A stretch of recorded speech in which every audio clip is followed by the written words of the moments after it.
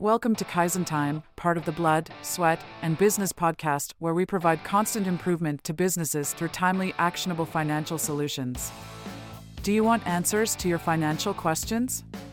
Email us at bsb@kaizencpas.com. Now let's get started. Welcome to Kaizen Time, part of the Blood, Sweat, and Business podcast. I'm joined by Eric Jorn. Hello, Eric. Thanks for having me. You bet. All right. Coming to the end of the year, let's talk about the tax implementation.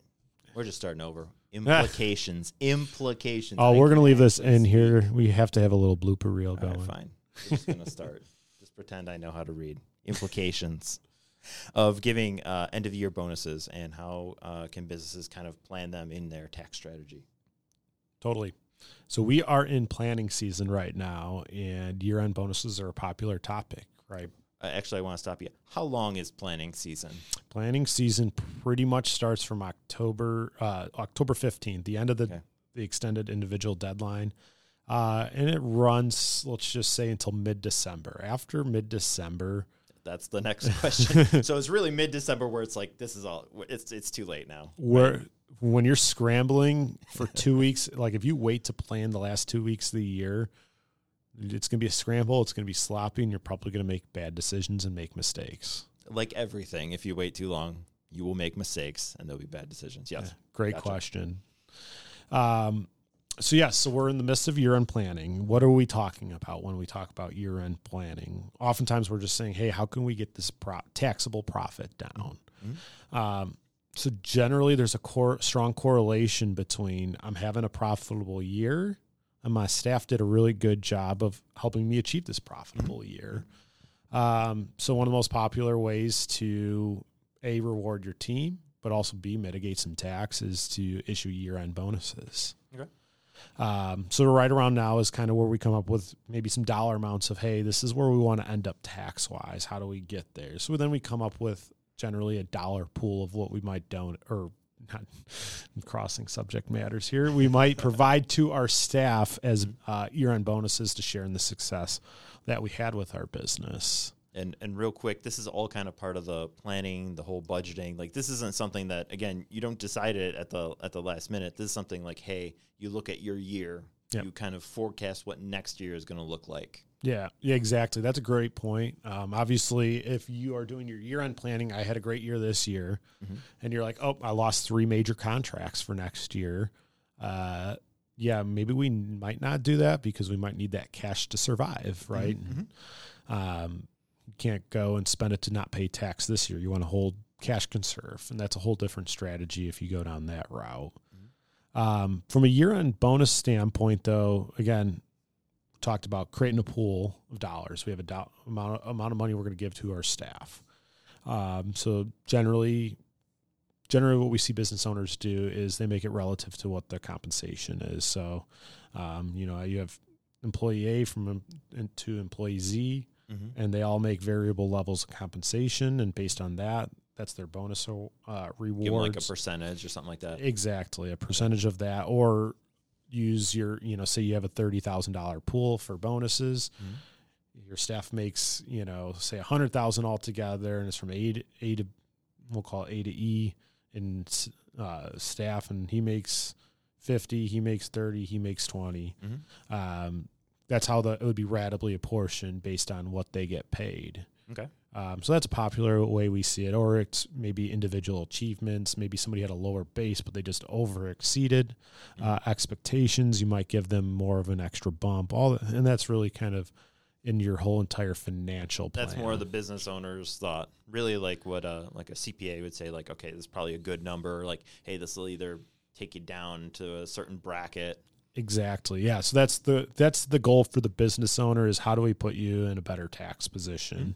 And we're usually trying to play like what bracket makes most sense. What are you most comfortable paying from a percentage standpoint of the income for your business?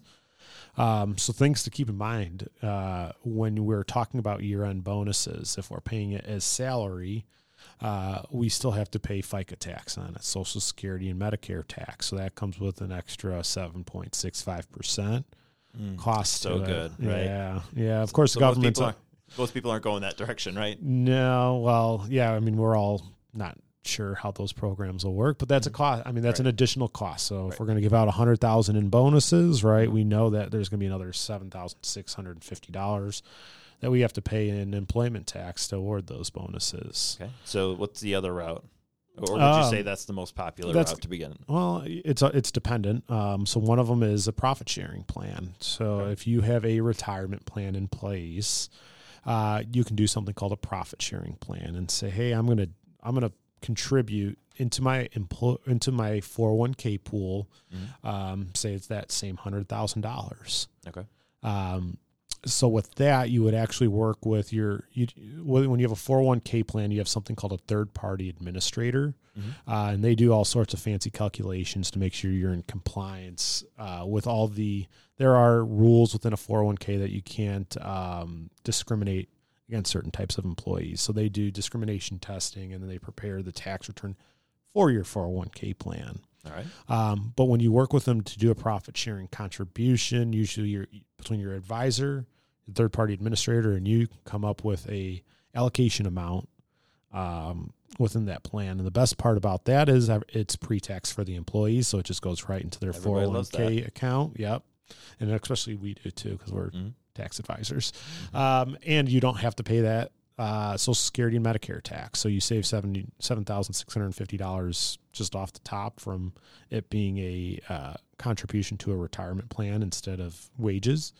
And then all the employees that receive it, they could be saving anywhere from 12 to 37%.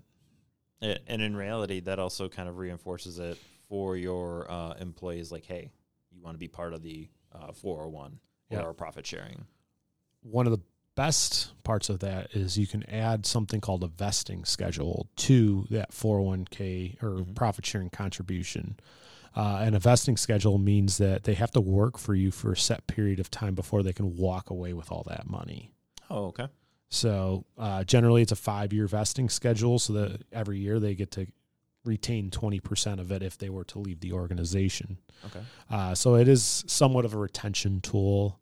But it's also, aside from being a retention tool, it's actually the best way to make sure they can get the most, income out of that, right? Exactly, right. And then it helps contribute to their retirement. So like if they don't put any money into their 401k plan, but you do a profit sharing contribution, you effectively are starting a retirement plan for that employee. And if you open up any type of newspaper, I'm guaranteeing you'll find an article saying that retirement savings is a huge crisis that we face here, and anytime you can encourage your employees to do that, huge added bonus aside from the tax people benefits. Aren't thinking about it until they're ready to retire, and they're looking at that number and like, oh, that's a lot sketchier than I thought it was going to be. Exactly, yeah. So that again makes it, even you as a business owner, right? Hey, are you sitting down with your financial advisor every year and reviewing what your financial portfolio looks like, especially if you have an exit anywhere in your horizon, right? Are you working with your financial advisor? Are you thinking about that? And now we're beyond the topic of year-end bonuses, but it's still a component of it. Is, do you have enough in your own retirement plan? Are you on pace? Are you on track for that? Well, and one thing that's come up so often in all these podcasts is that we don't like these huge dips and spikes, right? Like, you always want to be kind of on track. You're just moving in there. That way there isn't any surprises. Yep. So, yeah, exactly. You're adding into your retirement, and then you can see, like, okay, now you can make those little tweaks. Be like, do I need to add a little bit more? Have I been putting in too much? Yep. No one's putting in too much into their retirement. I will just add that. No one's putting in too much into their retirement. Unless you're getting taxed some unbelievable amount, you're not putting in too much. 100%. So what else, Eric? What else do you feel like we've kind of left out? Yeah. So one thing that will actually come up is, say you give an employee a bonus. Okay. It's got to be taxed a certain way. So either they're going to treat it as if that's what they make every single pay period. Mm-hmm. So if you give somebody a $20,000 bonus, okay, and you pay every week, it's going to assume that they're making, what is that, $1 million a year? 20,000 over a month? No, 20,000 a week. So 20,000 times 52, right? I had my math okay on that. Yeah, over $1 million. Over $1 million. A very healthy salary. Well, it's kind of scary that he's fact checking my math.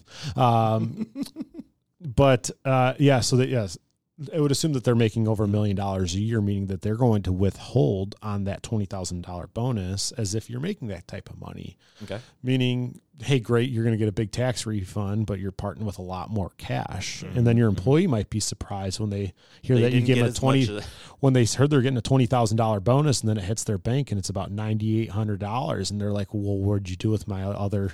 It's almost like the lottery when you take the whole lot. Yeah. All of a sudden you just axe half of it. Exactly. So now what you can do is elect to have it taxed as a bonus, which then is taxed at 24% instead of whatever they're, more than likely it'd be 37%.